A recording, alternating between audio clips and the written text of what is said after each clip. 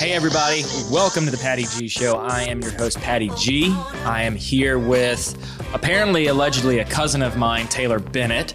The truth and the jury are still out on that, but I'm pretty sure we're both related. We're both from a Voles Parish. Voles Parish here in Louisiana. We've got to be related some kind of way. We'll do like a 23andMe or like a link tree or something like that to figure this out. That's right. But he is our guest of this week's episode of the Patty G Show, which is brought to you by our wonderful sponsors, Government Taco and Falaya Real Estate. Be sure to stay tuned to the end of the episode to hear a little bit more about them. And without further ado, Taylor, welcome to the show. Thanks for having me. Appreciate it. Oh, I am more than excited to have you. Any friend of Flynn Foster is a friend of mine, right? I think he claims that more than I claim it. But wait, he claims you as a friend? I'll take him on as a friend too. No, Flynn's great. Good friend of mine. Oh, absolutely. So for those that don't know Flynn, go check out his past episode on the show and you'll understand why Taylor is making that comment. He's a hoot, man. He is, man. He's just like all fun. Yeah, all fun and all game just all the time. And right. who cannot love that man? Never turns it off. Ever. Which is challenging. Yeah. I mean, he's real proud of his Sharknado appearance. Have you seen I have that? not heard of the Shark. Did we hear? Yeah. Did we hear Little of the acting Sharknado? gig he had? I don't think we heard of the Sharknado Sure. experience. I'll have to text him. Hey, Flynn, man. I just was watching Sharknado and I heard think it you was on. Sharknado. It was one of those. Okay. So Taylor, we're here to talk about you, not Flynn. Yeah. I'm sure he'll come up. What do you do, man? Who are you? Who is Taylor Bennett? Man, so I guess I started MESH about 18 years ago. Okay. And I think that's become more of a part of me than most anything else that people know me for. Before that, I went to school in engineering and at LSU for 2.5 years. Engineering? Yeah. Oh, yeah. What kind of engineering? I tried them all and failed miserably. And one day I was looking through a survey tool and I looked at the guy next to me and I said, man, can you imagine doing this for the rest of your life? And he goes, yeah, what else am I going to do? And I was like, I'm out of here. Wow. And I walked off campus and didn't know what I was going to do, but I knew that wasn't it. And dropped out of LSU and went to work at a coffee shop. And I met a graphic designer there. That's a drastic shift. Big shift. And I met this designer. I was like, I could probably do this. It looks fun. And then, ended up going to Savannah College of Art and Design. Okay. Finished with a BFA and took Bachelor a job in Fine Arts. Okay. Took a job at a printer right after that, making $9 an hour. Like just printing? Printing, booklets and pamphlets and stuff like that. So not even on the design side, just straight up on the production side. Whoever was going to hire me, that's where I was. That wasn't an engineering firm and you were not doing surveys. Right. Anything that didn't involve math, So I did that for a while and then started my design career at a little place called Design Logic. It was me and the owner and another designer. And I really just kind of fell in love with graphic design and creative and storytelling and, selling, behind the camera with ideas and coming up with really out there, bizarre, creative ideas that sold stuff. And really? I was like, man, if I can get paid for this, I mean, I'm loving life.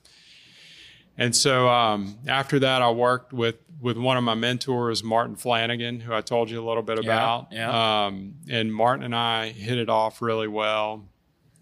And I worked there for about 4 years. And then, I always wanted to start my own business ever since I can remember. And you had that entrepreneurial itch. Yeah. You're just like, I got to do it for me. Yeah. Got to do it for what I believe in. Well, it's just, I think some people just have that itch, And so I probably started it sooner than I thought I would. And one day I decided to do it. I started at a 10 by 10 room right outside of my garage. And really? And, I had a partner early on who was a great copywriter, just super witty. And we started Mesh. He was working out of like a little spare room, and I was working out of a spare room in my house. We were doing photo shoots in my garage. It was. Well, and this is early 2000s, right? You said 18 years y'all have been in business? Yeah. So like right. 03, 02? 03. 03, okay. So right around there is when you started. So the technology was significantly bulkier than it is now. Not there. The technology was void compared to what it is now. I mean, I remember we had gotten a really great job project out of Atlanta, and before everything was digital, it was a catalog, and they sent all their film down for us to look at, and we had to look at every image in a loop. Wait, what? Oh yeah, this is like archaic, man. Wait. Okay, so first off, so many questions here. How did you get connected with somebody out of Atlanta? You were in Baton Rouge, right? We were in Baton Rouge. So how do you get connected with somebody out of Atlanta? A 2-person show. Yeah. How do you get that connection? So my partner's sister, Heather Nichols, who, thank you so much, Heather. Worked at a company up in Atlanta. We did a T-shirt design for this company for their corporate run, and the VP of marketing at the time asked, "Who did this?" And she said, "Well, my brother and his business partner." And she said, and he said, "Well, do they do catalogs? Because we're about to redo our catalog." And she said, "Yeah," because we had just finished a big boat manufacturer's catalog. And so, yeah, that's how we got it. The times have changed. And they're still a client today. So, that's incredible. 18 years. So, yeah. Like, I'm just thinking catalogs in general. I mean, yeah. it's funny to see how kind of like marketing has transitioned over 18 years. I mean, like you said, your first gig was doing catalogs, and you're sitting there looking, through film and through, images on a reel or something. Like, I don't even know what the technology was. Yeah, I just sounded really old. Yeah, that's true. I mean, it has changed drastically, and I think obviously everything's online now. Yeah. Everything. Do they even make catalogs anymore? They do. Some we don't really, but yeah, they do. It's just it's a different world. Everything's so quick. All social media has made everything almost like disposable, Right. So all of our marketing, where we used to spend, days, months, sometimes years developing campaigns, it's a lot quicker now. You gotta move really quick and put content out there that the brand, people who follow the brand fall in love with. You have to. And you have to just keep going. It's like a machine, to keep generating content and getting really good content out there, So yeah. Beforehand you could, develop this catalog or develop this magazine ad or this billboard ad that'll sit there for X number of months or maybe even a year. And that was like your development of the campaign. Yeah. And now for social media, it's like, okay, we need to develop a campaign that we have to generate content every single day for. Yeah. Like, it's okay. Our campaign is, like, for example, like Walk-Ons just came out with an NIL campaign where they're adding on additional players every single week. So you had to do stuff like that for brands. That's okay. Our campaign, is Go Green initiative or whatnot. Right. Well, we've got to push across the multitude of social media platforms that how we're achieving that or how we're going about executing on that mission. You can't just say, all right, Go Green initiative. That's what we're doing. Right. Great. Right. People got to see it. They got to visualize it. They have to be able to connect the business to the reality of what's actually happening. Yeah. And I think, that that and the measurement that comes with social media and just digital media in general is amazing. we started as a two-man company, mostly developing creative and really focusing in on branding. And, even with everything that you just said, the brand and what the brand stands for is extremely important, because that thread has to be told through every piece of content that goes out. And, what we try and do is make sure that whatever that is, that it's something that only that brand can really identify with. Mm-hmm. There's a lot of brands that are kind of hanging their hat on causes and things like that, which is great. Absolutely. It's really good to get behind that stuff, but not put your whole brand and everything into it. You have to really you got to be unique, to have people want to follow you. So, that's really, we focus a lot on that now, a lot on strategy. Mm-hmm. We have about 35 people now in the company. That's incredible.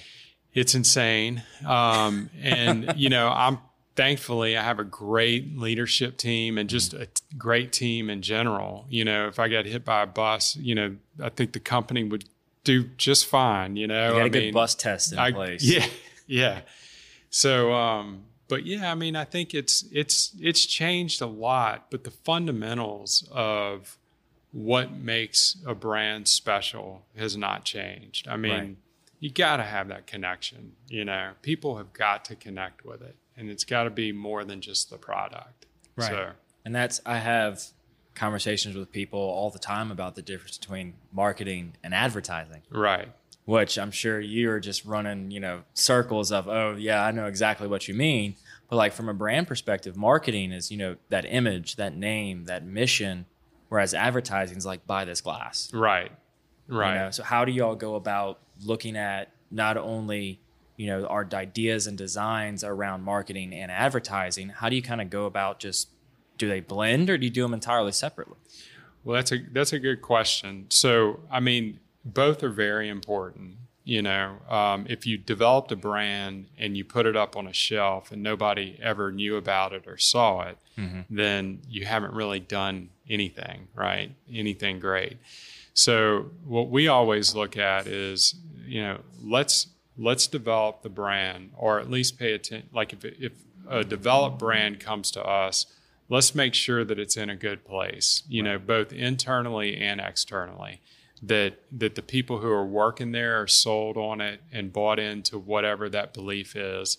And then the folks who are being marketed to are sold on it. So we do some tests and, really do a lot of research and develop a really cool brand, something that people are going to really fall in love with.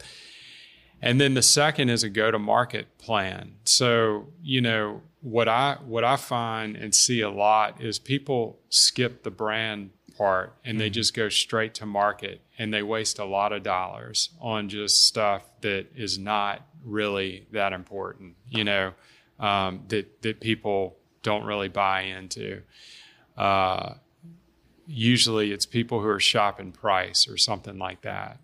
But you have to have a go-to-market plan, and you have to buy and place media in the right places, for those people who are going to be bought into the brand to see. So it's a lot of steps in between those, but that's really kind of the 1-2 punch for us is get the brand right and then get it in front of the people who matter the most, right. And digital is really, we don't even say digital versus traditional anymore, because everything has kind of moved over onto digital. You've got we've cut the cord. Most people, are doing OTT, for their television now and stuff like that. And OTT meaning? It's over the top television. I don't know what it means, but sounds cool. That's what it's called. Yeah. It's that jargon, that lingo that we got to talk about. That's right. But I think it's super fascinating, that you can send one post out or develop one piece of content, and it can have a profound effect on your brand. one way or 100%. the other, 100%. or somebody else could do it on the brand's behalf. So yeah, you could have, they get into the realm of influencer marketing. yeah. Right. You could hire somebody or pay somebody with that following that, that cult like following. That's like, just, we're going to buy whatever this person does because we love this person. This person has spent the time and carefully crafted and articulated their brand. So we know whatever they present on social media is going to be on point with their brand. Right. And so we're going to support whatever that company is. Yeah. But it doesn't just happen overnight. Yeah. They have to, like you said, cultivate that image, cultivate that mission statement almost about what they are as a social media influencer, even just a general influencer. Right. Yeah. And there's definitely a place for influencers, and it's getting much, much bigger. We're bringing influencers into a lot of the brands that we're working with. And the key is finding an influencer that matches up with whatever the DNA and the ethos of your brand is, and making sure that they align, with the values and everything that you support as a brand. And, you mentioned NIL earlier, and I think that, there's a huge opportunity for that. You've got companies like Matchpoint who are here in Baton Rouge who are doing a fantastic job matching athletes up to brands. It's super important and crucial to make sure that those matches match with whatever those brand promises are. I mean, some of the things that we've talked about where that's concerned is matching it up with a team, or several different players, so you don't put all your stock into one. But I think it's a fascinating and really awesome time for advertising when you're able to bring those young men and women into a role, to play a role in a brand at that age. It's been a long time coming. Oh yeah, and then being able to help them navigate that space as individuals. Right. I mean, influencers, they've built their following based on what they do every day. So some influencers could be just pure creative content where they make funny, they make serious, they make, lighthearted humor or whatever it is. They make that content that people fall in love with, so they follow them.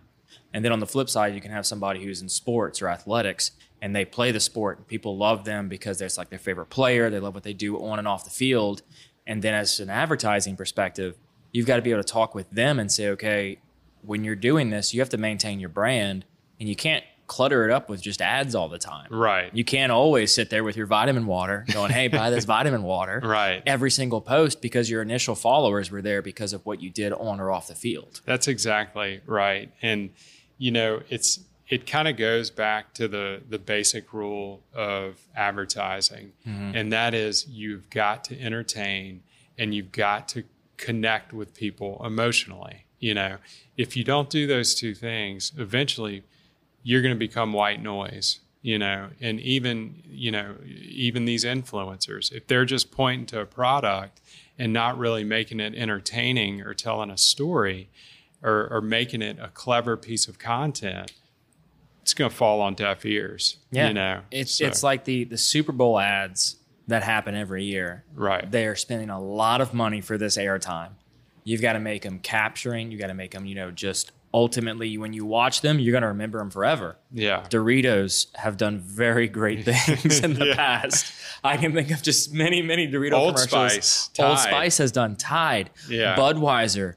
Like you said, pulling at the emotional strings, the puppy and the Clydesdale. Yeah. Like that is just an iconic image that everyone who has ever seen the commercial can instantly remember and think of. Like literally when you said pull on people's strings, they're like, oh yeah, Budweiser. Yeah. Like it's just when you think about those types of advertising, that type of marketing, you're telling a story. Yeah. But it's almost like you need to have a Super Bowl ad all the time. That's right. You can't afford to have a bland, vanilla, plain advertisement or marketing agenda go out the door because no one's going to pay attention to it because of the fire hose of information we get from social media. Yeah. Yeah. I thought you talking about the Super Bowl, I thought one of the most brilliant pieces of content several years ago, the lights went out at the Super Bowl. I don't know if you remember that. Yep.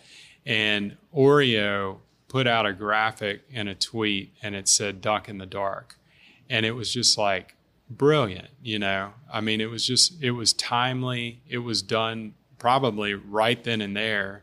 They were paying attention to what was happening, and it was a clever piece of content, and everybody who saw it remembered it. So, it's a way of kind of taking the tradition of what makes advertising so special and not something that you want to flip through, and then bringing it into, a new medium, and that just a really cool example. Yeah, 100%. I mean, with the ever-evolving realm of streaming, whether it be on YouTube for videos you're watching or whether it be TV. I mean, I don't know if my wife and I are a prime example. We don't have cable. Yeah. We've never had cable our entire married life. I mean, it's short, but we still, like, when we were like, hey, we're not getting cable, right? And we're like, yeah, we're not, like, that doesn't make sense. Yeah. We don't want to pay for television to sit there and watch boring ads. Yeah. We don't want to pay for television to get there and be sold by something. Now, if you're streaming using Hulu and you're not paying for no ads, or you're on YouTube and you're waiting for those 15 seconds to get up and skip the ad, it's like, how do you create content that does not lend to people wanting to skip? Yeah. How do you create something where I'm watching on Hulu or I'm watching on YouTube and I'm like, oh my gosh, I want to watch this before I even go onto my video. Yeah. Or it's like, I want to watch this. I'm going to click. Yeah. Click here. Yeah. Click here. You sold me on whatever it is. How do we get to a world where that's the content happening? But then once we reach that level, it's like another plateau and we have to keep on exceeding those expectations. And it changes very, very quickly, and I've got people who work at Mesh who are a lot smarter than me, who keep up with all that and make sure that the creative that we're doing. You mentioned these ads that pop up on videos, and allow you to click through it after 5 seconds. Well, that changes the way that you develop creative. Oh, 100%. Because you have to catch somebody in the first second or two of that ad, whereas before you had 30 seconds to really kind of tell that story. So, it's and then TikTok, so, that's a whole different thing. Just ask my 12-year-old daughter. I mean, it's that's a great advertising medium. I mean, so there are so many different mediums now. I think, like I've said a couple of times, if you hold true to, it's got to be good, it's got to be clever, it's got to be entertaining. I think no matter where you put creative or advertising or develop strategy, it's got to kind of meet that requirement, and you'll be successful, So did you ever think when TikTok first came out, you would have to learn it from a marketing perspective for Mesh? Well, no. You can be honest. So I'm on all the platforms. Sometimes it's just for parental guidance, like checking out, see what's happening on there. I'm actually on Snapchat because that's the way you're on Snapchat. Well, I communicate with my daughter that way. I mean, what? She won't text me, but she'll snap me, Oh, so, gosh. But, so texting is too slow now. Yeah. So she probably doesn't want any record of it, But yeah, I mean, I'm fascinated by it. I mean, you have to be if you're in advertising. I mean, it's, I'm an ad guy. I mean, I feel like I've always loved watching commercials. I mean, that I kind of liked watching commercials sometimes more than I liked watching the program. Really? Oh yeah. I mean, I just love the business. I'm so blessed to be involved in this business. So I think you just, you have to kind of immerse yourself in it and just kind of ignore the stuff you don't like to hear and see in some of these social outlets and see what good it brings to the world, you know? And that's really what we try and do with the brands that we represent. It's like, really kind of push them to say, all right, what can you offer up to this great society and world that we live in? So. Yeah, and it makes an impact. We've got David Fluker Oh, on the he's LinkedIn awesome. Live saying "Go Taylor." Yeah, he's the man.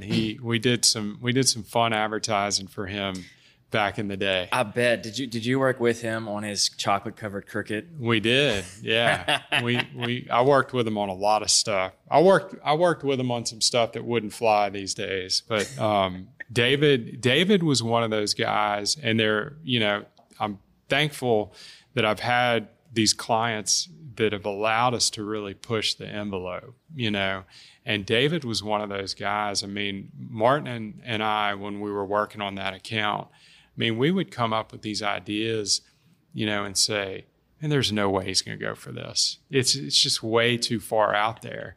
And we would present it, and he'd kind of get a little nervous and back up, and then he'd go, all right, let's go for it. Y'all are the experts. And, wow. And I think I'll say this, that clients that have that kind of trust and belief in the process and in their team and in their agency usually see really good results on the bottom line, if they're with the right agency. I was about to say, you're just saying agencies are well worth the investment there.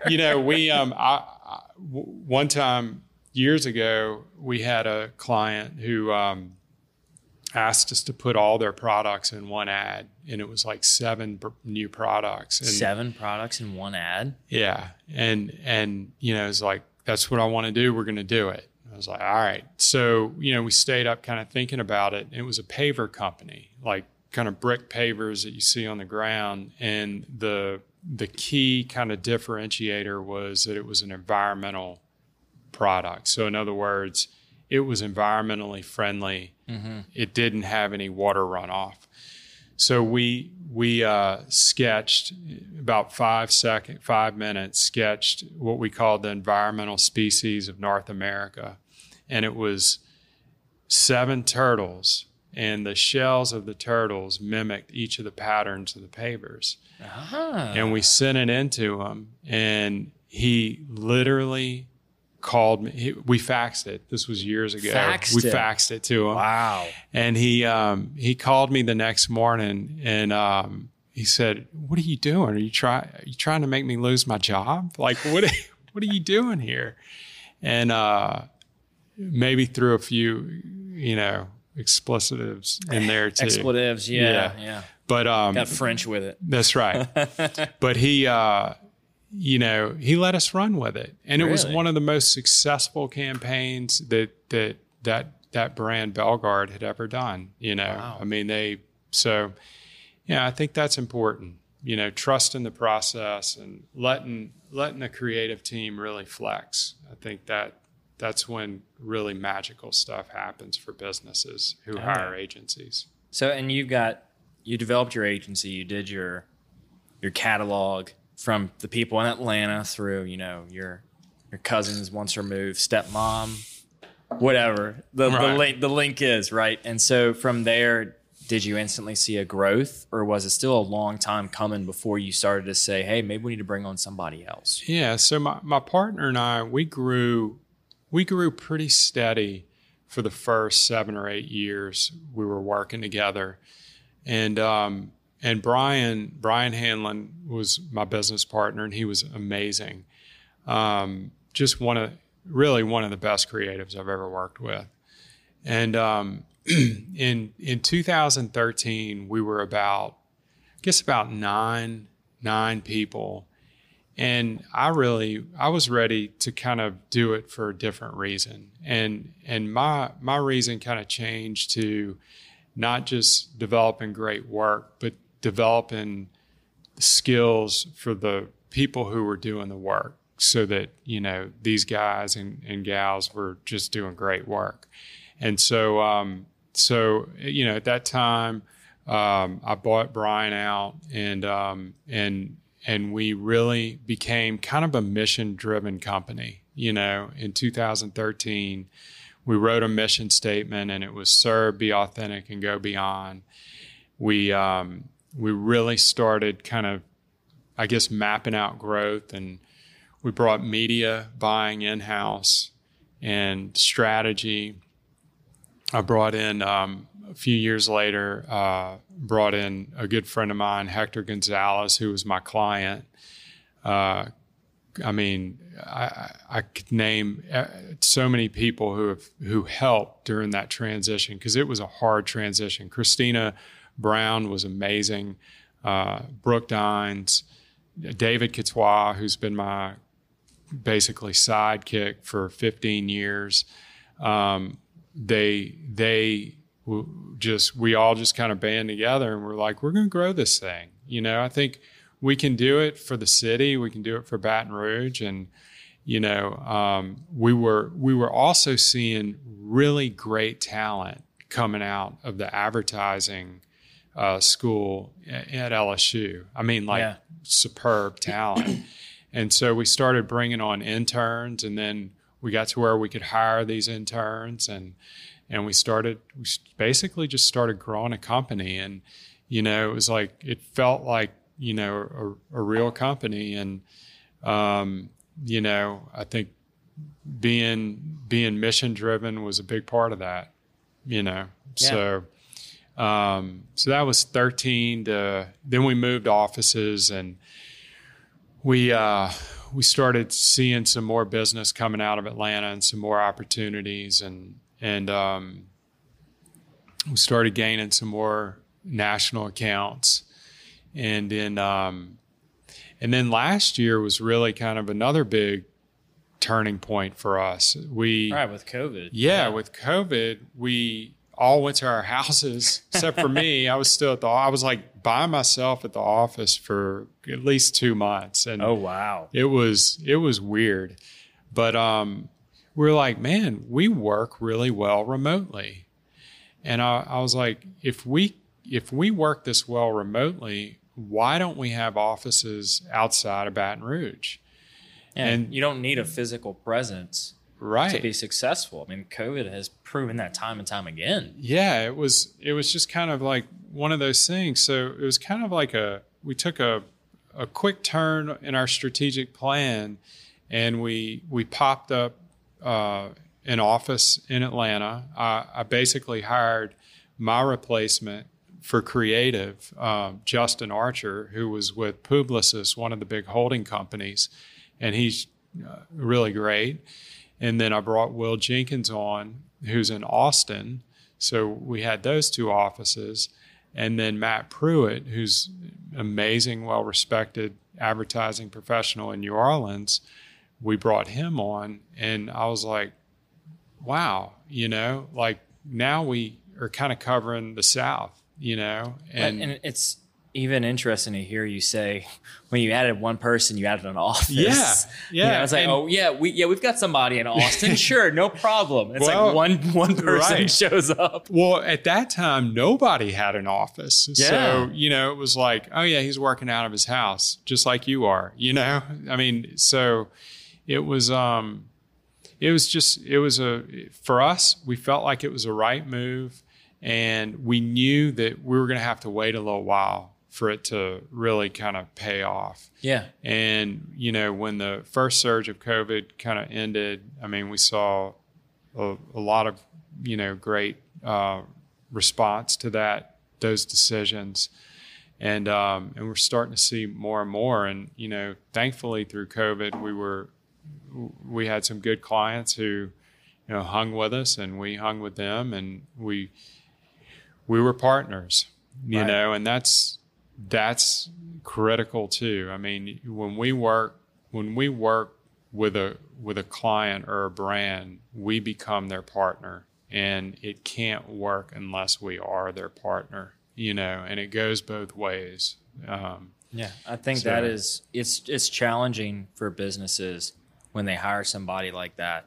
I mean, a marketing firm to come in and say, hey, this is what we think you need to do. This is how we would execute it. And this is what we are going to present to you in the form of a plan. And for some business owners, they could be like, whoa, I never envisioned this. This is not what I wanted to do. No, let's scrap the whole idea. And I'm sure as you've seen time and time again, you got to kind of sit there and be like, okay, I hear you. Yeah. But you hired us for a reason. Yeah. You hired us because whatever it was that you had in your head may or may not have been working, or you didn't have the time to execute on it. Yeah. Why don't we go back with your ideas? Let's make a hybrid version. Yeah. Let's see what can be included from what you've got and what we've presented with you to here today. And we'll pick whatever is going to be the best that we think. And then we can circle back around. And then you're either going to get them on board or they're going to say, no, you're out of here. I mean, have you ever had that happen where they said, no, it's too crazy, get out of here? Early on we did. I mean, not everything we do is completely off the wall crazy. It's usually if I'm involved in it, it would be. But, we have a lot of healthcare clients. We represent banks. But we always try and find whatever that thing is that makes people connect, and it's hard to argue with that, once there is that connection. But yeah, I mean, we've, it's a lot of what we do is sell our ideas and on the creative side, but we've added strategy, and that's helped tremendously because we basically have people on staff who are great consultants who can go in and work with clients one-on-one or as a team and work through those struggles and those what ifs and those doubts, and then bring them to the place where they're ready to take a risk and really embrace a great brand or a great marketing plan. So it's kind of like, if I went to the dentist and I said, nah, I don't think what you're doing is right there, I don't think I need a root canal. No, Right. just give me a fill-in, we'll call it a day. Right. I mean, marketing is so subjective. Right. It's not like your business where numbers don't lie. But at the Some end, clients wish they would. right. But at the end of the day, I mean, we're looking to grow companies, and those numbers don't lie, and so if we know what those goals are, we're making recommendations and we're making every decision to get to whatever that goal is. And it's usually a financial goal or a lead generation goal or something like that. So, and those numbers don't lie. We either did our job or we didn't, Have you all ever had any campaigns just absolutely flop and not go nearly as planned? That's a good question. All in the past, mind you. Yeah. Potential clients listening to this, There all was in the one past. They've yesterday. learned from them. There's one we're doing right now. Yeah. It's not doing real well. Kind of thinking twice on that one. Let me think. That's a hard one. I'm sure, especially early on. I mean, I think it's hard for me to, I can't. I mean, I know you're full of 100% great ideas. Yeah. But has there been something that stuck with you that's like you initially thought it was a good idea at the time, but then after execution, you're like, that didn't play out like we thought? That happens a lot, but usually we don't let it get out the door. Okay. There you go. Yeah. That's a good answer. We've got, and I mean, there have been, yes, my ideas have been shot down a lot, and I mean, I think any creative, their ideas can get shot down for sure. Right. I mean, I'm trying to think if there was an actual flop. I don't know. I might have to come back to that one. Okay. Yeah. We'll circle back. I mean, because I'm sure there is. There's sure always there's something at least one a time handful. you're like, in my mind, if I do something like, oh, this is going to be like super great, it's going to roll really well, and then like it totally flops. Like now I've gotten to the point where I'll look at something like, okay, I'm really going to enjoy this, which means it's going to flop. And I'm like, I'm not going to enjoy this. That means it's going to do very well. Yeah. And I have yet to be wrong in either of those. Yeah. I don't know, man. So on that note, though, how is your team able to constantly stay creative? I mean, you're seeing, what's your ballpark of number of clients that y'all are doing with on a daily basis? Well, I mean, we've got a lot, I think altogether over 50, 60 clients, you know. I'm sure some are in the same field. Yeah. But some may not be. How are you able to kind of keep that creative juices flowing throughout the company? Yeah, I think it has to do with leadership and just frankly, like I felt like bringing somebody like Justin in to lead the creative team at the size that the team had gotten was better than me to continue to do that. I'm a player. I'm not a coach, on that level in my craft. And so I think having, he and David, both of our, leads on creative, do a great job. Plus, we have really good people who are self-starters. Yeah. We hire people who are, kind of have a self-starter mentality, who get super jazzed about, seeing their work and really love the craft of what they do. Like, we've got base camp is what we work in. And I saw a message this weekend from Amy Blackadder, one of our senior designer art directors, who had worked on the Visit Baton Rouge spot. And she was like, my mom just like sent me a message saying, she saw the spot and how cool it was. And I mean, just, we've got people who take pride in their work. They want to do good work and they work well together as a team, even when it's remote. I think that's kind of the weirdness in our industry is that, we collaborate, but as creatives, we have to kind of go into our own space to create and then come back and bounce it back and forth. Yeah. And being able to do that remote, I mean, I'm sure the last year, everyone has learned, regardless of whatever industry you're in, is how to collaborate remotely. Yeah. And your team is proof to your team is we've got Deborah Lockwood saying Taylor and Mesh are awesome. So clearly your team has made an impression. Deborah's great. Yeah.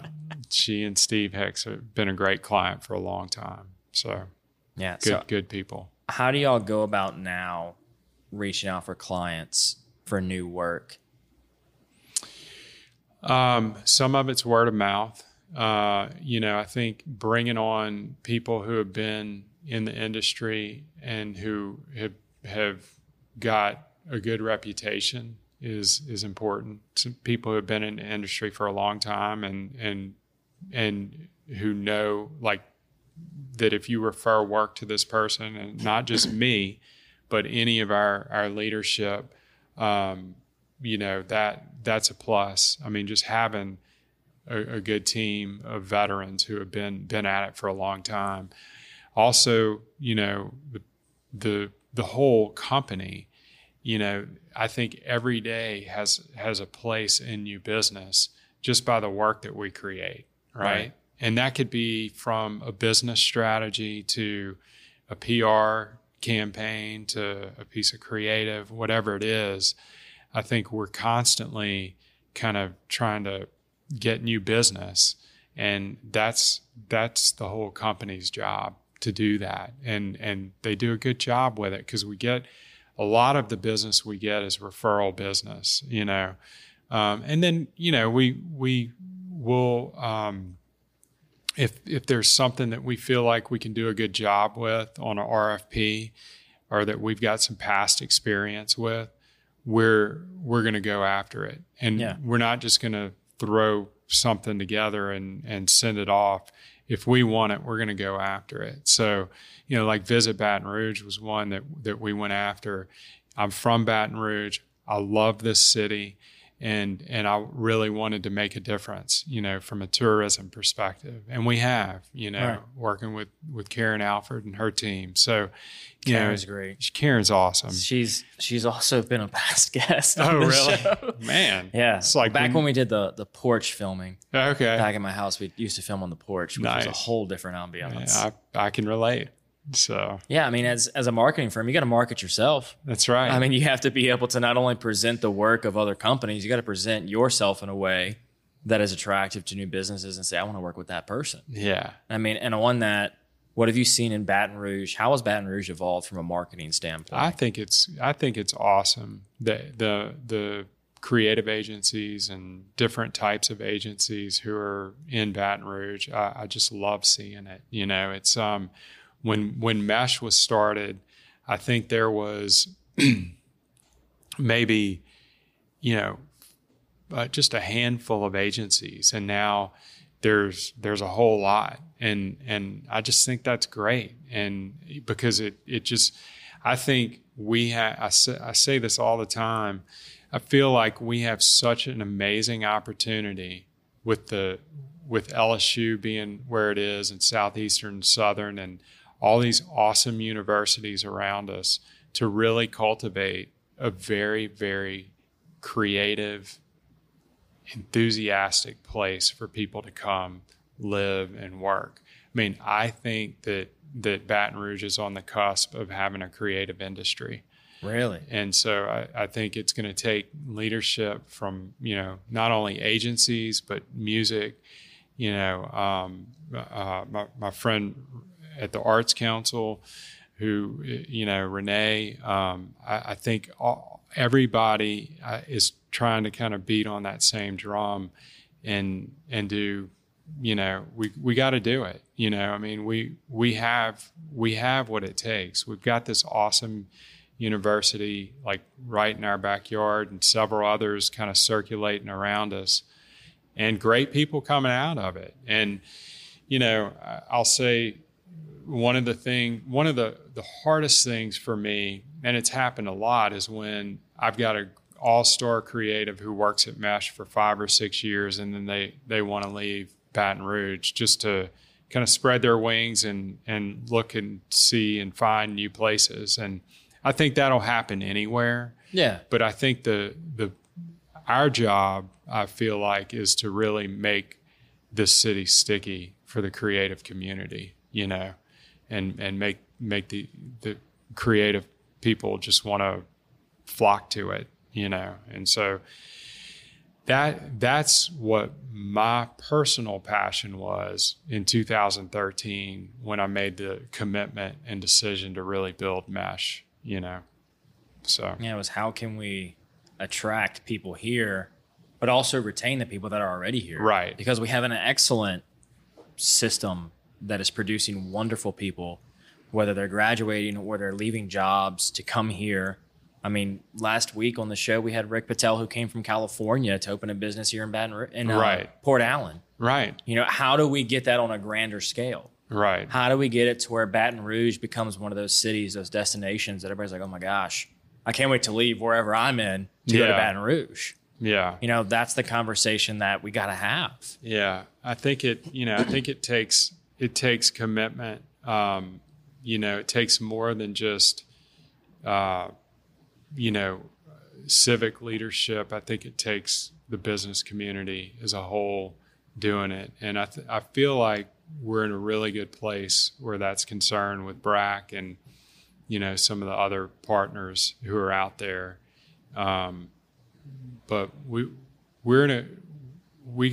do have some work to do in selling the creative aspect. We have it. I mean, these folks here, Flashbang right? Productions, absolutely. I mean, every time I turn, I'm like, there's another like really great creative group out there doing really fantastic work, and we need to start talking about that, because it's everywhere in Baton Rouge, and I hope we're all friendly enough to be able to band together and do that, So yeah, I think we are. Yeah. I've had plenty of conversations with Adam Knapp from BRAC. He was on the show this year, actually, and we were talking about that stuff of what can we do to move forward? How do we continue to push through this?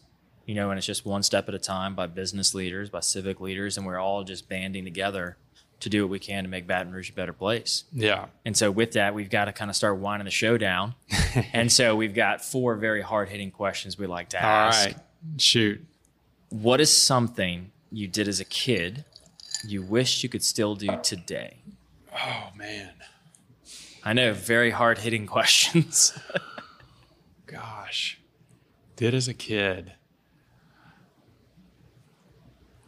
Like how old? Young? Whatever age, man. What is something you did when you were younger you wish you could still do today? Man, this is taking you back to Avoyelles Parish. Let's do it. I used to love to hydroslide. Do you know what that is? Hydroslide. Knee boarding? Yes. Behind a boat. Loved it.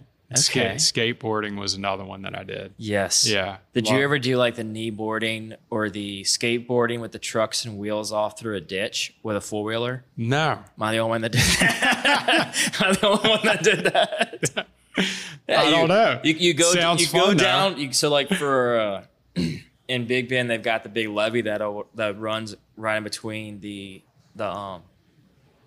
you got a ditch that runs along the side of the road, and you got the levee that runs down the river. Yeah. And so when it rains a lot, those ditches flood. And so you get somebody on a four-wheeler, and you got either a skim board. I used to do it with a skim board in my parents' backyard because the yard would flood. And we just drive around in a circle with the four-wheeler, and you'd be on a skim board with a ski rope, and you'd just be going around. Some people would do it in a ditch. That's awesome. And so you just run down River Road in between the bayou and the levee, and you just be in the ditch. That sounds like fun. So I like that. I like that. I might do that. Knee boarding. Knee boarding, yeah. I'll take that. Yeah. What are I mean, you've been in this business for 18 years plus years now working on that. What are 3 lessons you've learned along the way? I guess early on, I wanted everything to happen really quick. Yeah. And everyone does. I wanted it all to happen. And there were some things that I probably did too quickly, or early on in the business. And I think it affected the work a little bit, but probably more so my personal life, just working 80 hours a week. And that's probably one, just like dial it back a little bit. It'll come. Keep doing good work. On the flip side, you got to work. If you're going to have a business, you got to work really, really hard. But I think not the 80 hours all the time. Yeah, maybe 70. Maybe a little bit more than 20. Yeah. So that's one. You need 3, you said? I said just 3. Yeah, okay. Just 3 lessons. Let's see. Only on business, right? What? No. Yeah. Whatever 3 lessons you've learned in your life. Oh, God. It doesn't have to be that's just heavy, business. man. Oh, it's deep. We get deep. Yeah, that's real deep. I think one thing that is a definite is to bring. So I started bringing people on more aggressively when I kind of switched my mission. I think the company would be further along if I would have done that 5-7 years before I did it. I think having the right team around you is critical. I mean, if you're going to run a real business, making sure that the people that are around you are just rock stars, and have things that you don't.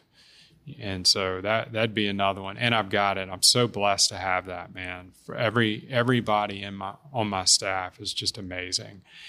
And I guess the other is when I was a fierce creative, I would battle with clients. I mean, I really wanted toe to toe. Yeah, I wanted the work to sell. And I think being a little bit more client centric early on. I'm definitely much more that way now. But being more understanding of the client and what the problems they had, and listening to that kind of stuff and kind of addressing things from a different way, would have been something I would have done differently. Absolutely. I love all 3 of those. What is something you love about Baton Rouge? Man, Baton Rouge, like I said, I'm born and raised here. I love the people, and it sounds so cliche because I think everybody says that. I think just about everyone this year said that. Said the people, the culture, the food. We got some food. We've got good food. I think that the things that you're able to do, like I love the outdoors. I like to hunt and fish, and being that close to being able to do that is amazing. And being able to share that with my son or daughter, and hopefully years down the road is great too. I think we have an opportunity too in that respect where we can look at, all these drainage ditches in Baton Rouge and maybe make some recreational canals for kayaking. I know Marie Constantine's been talking a lot about that. And I think that there's a huge opportunity there. So, I think there's some things that we can work on, but I love Baton Rouge, man. It's like meeting you and, we'll probably have a connection for life just because we're here in Baton Rouge. And I think that's what's special about this place. It's good people, real good people. People make up the city, and I wholeheartedly agree with you. They are a truly great representation of what Baton Rouge is. And then for the final question, what can I do to help you? Man, I think you just did it, So. Something outside of that. It's like the generic question. It's the generic answer. Is it? Yes. Oh, damn. It's the blanket answer. Just having me on the show. Come on. I think, never mind. I won't go there. What is it? I think, if you like what you heard, I can guarantee that it's the truth. And, just pass us business and, give us a good mention, if you're around people. I mean, referrals are still how we earn business after 18 years. And I'm sure it's the same for you guys. So, but that's a hard question to answer. It really is. I like it though. I'll have to think about it. I'm going to text you my answer later on. Text me the answer a little later on. Well, Taylor, dude, thank you so very much for coming on the show. It's a pleasure, man. I really appreciate it. I know it was a little far out there when we scheduled it, so I'm glad we were able to make it happen and get you on the show. And I appreciate you telling your story about Mesh and everything else y'all are doing in the community. Yeah, thanks for having me, man. You have a great crew here too. Yeah, by the way. No, Flashbang kills it every time. Yeah, every week they're out here just crushing it. Nice, good stuff. Yeah, and I thank everybody else for tuning in, whether it be through the audio version or the video version, whatever your platform you're consuming this content. I appreciate it. I know the guests do as well. And a big shout out to the two companies who make this thing possible. That is Falaya Real Estate.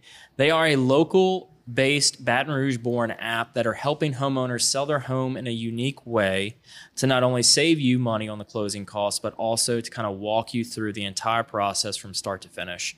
And secondly, Government Taco, as you can see, Flynn Foster is everywhere. He's involved with that business. Jay Ducote over there. They've got a special taco of the month. Every month is brand new. Thirsty Thursdays, which means happy hour every Thursday. And my favorite, Margarita Mondays. Go there, check them out. Tell them the Patty G Show sent you, and they'll be sure to take good care of you. And with that, y'all, thank y'all so very much for listening to the latest rendition of the Patty G Show. I am here with Taylor Bennett, CEO and founder of Mesh. Y'all have a good one.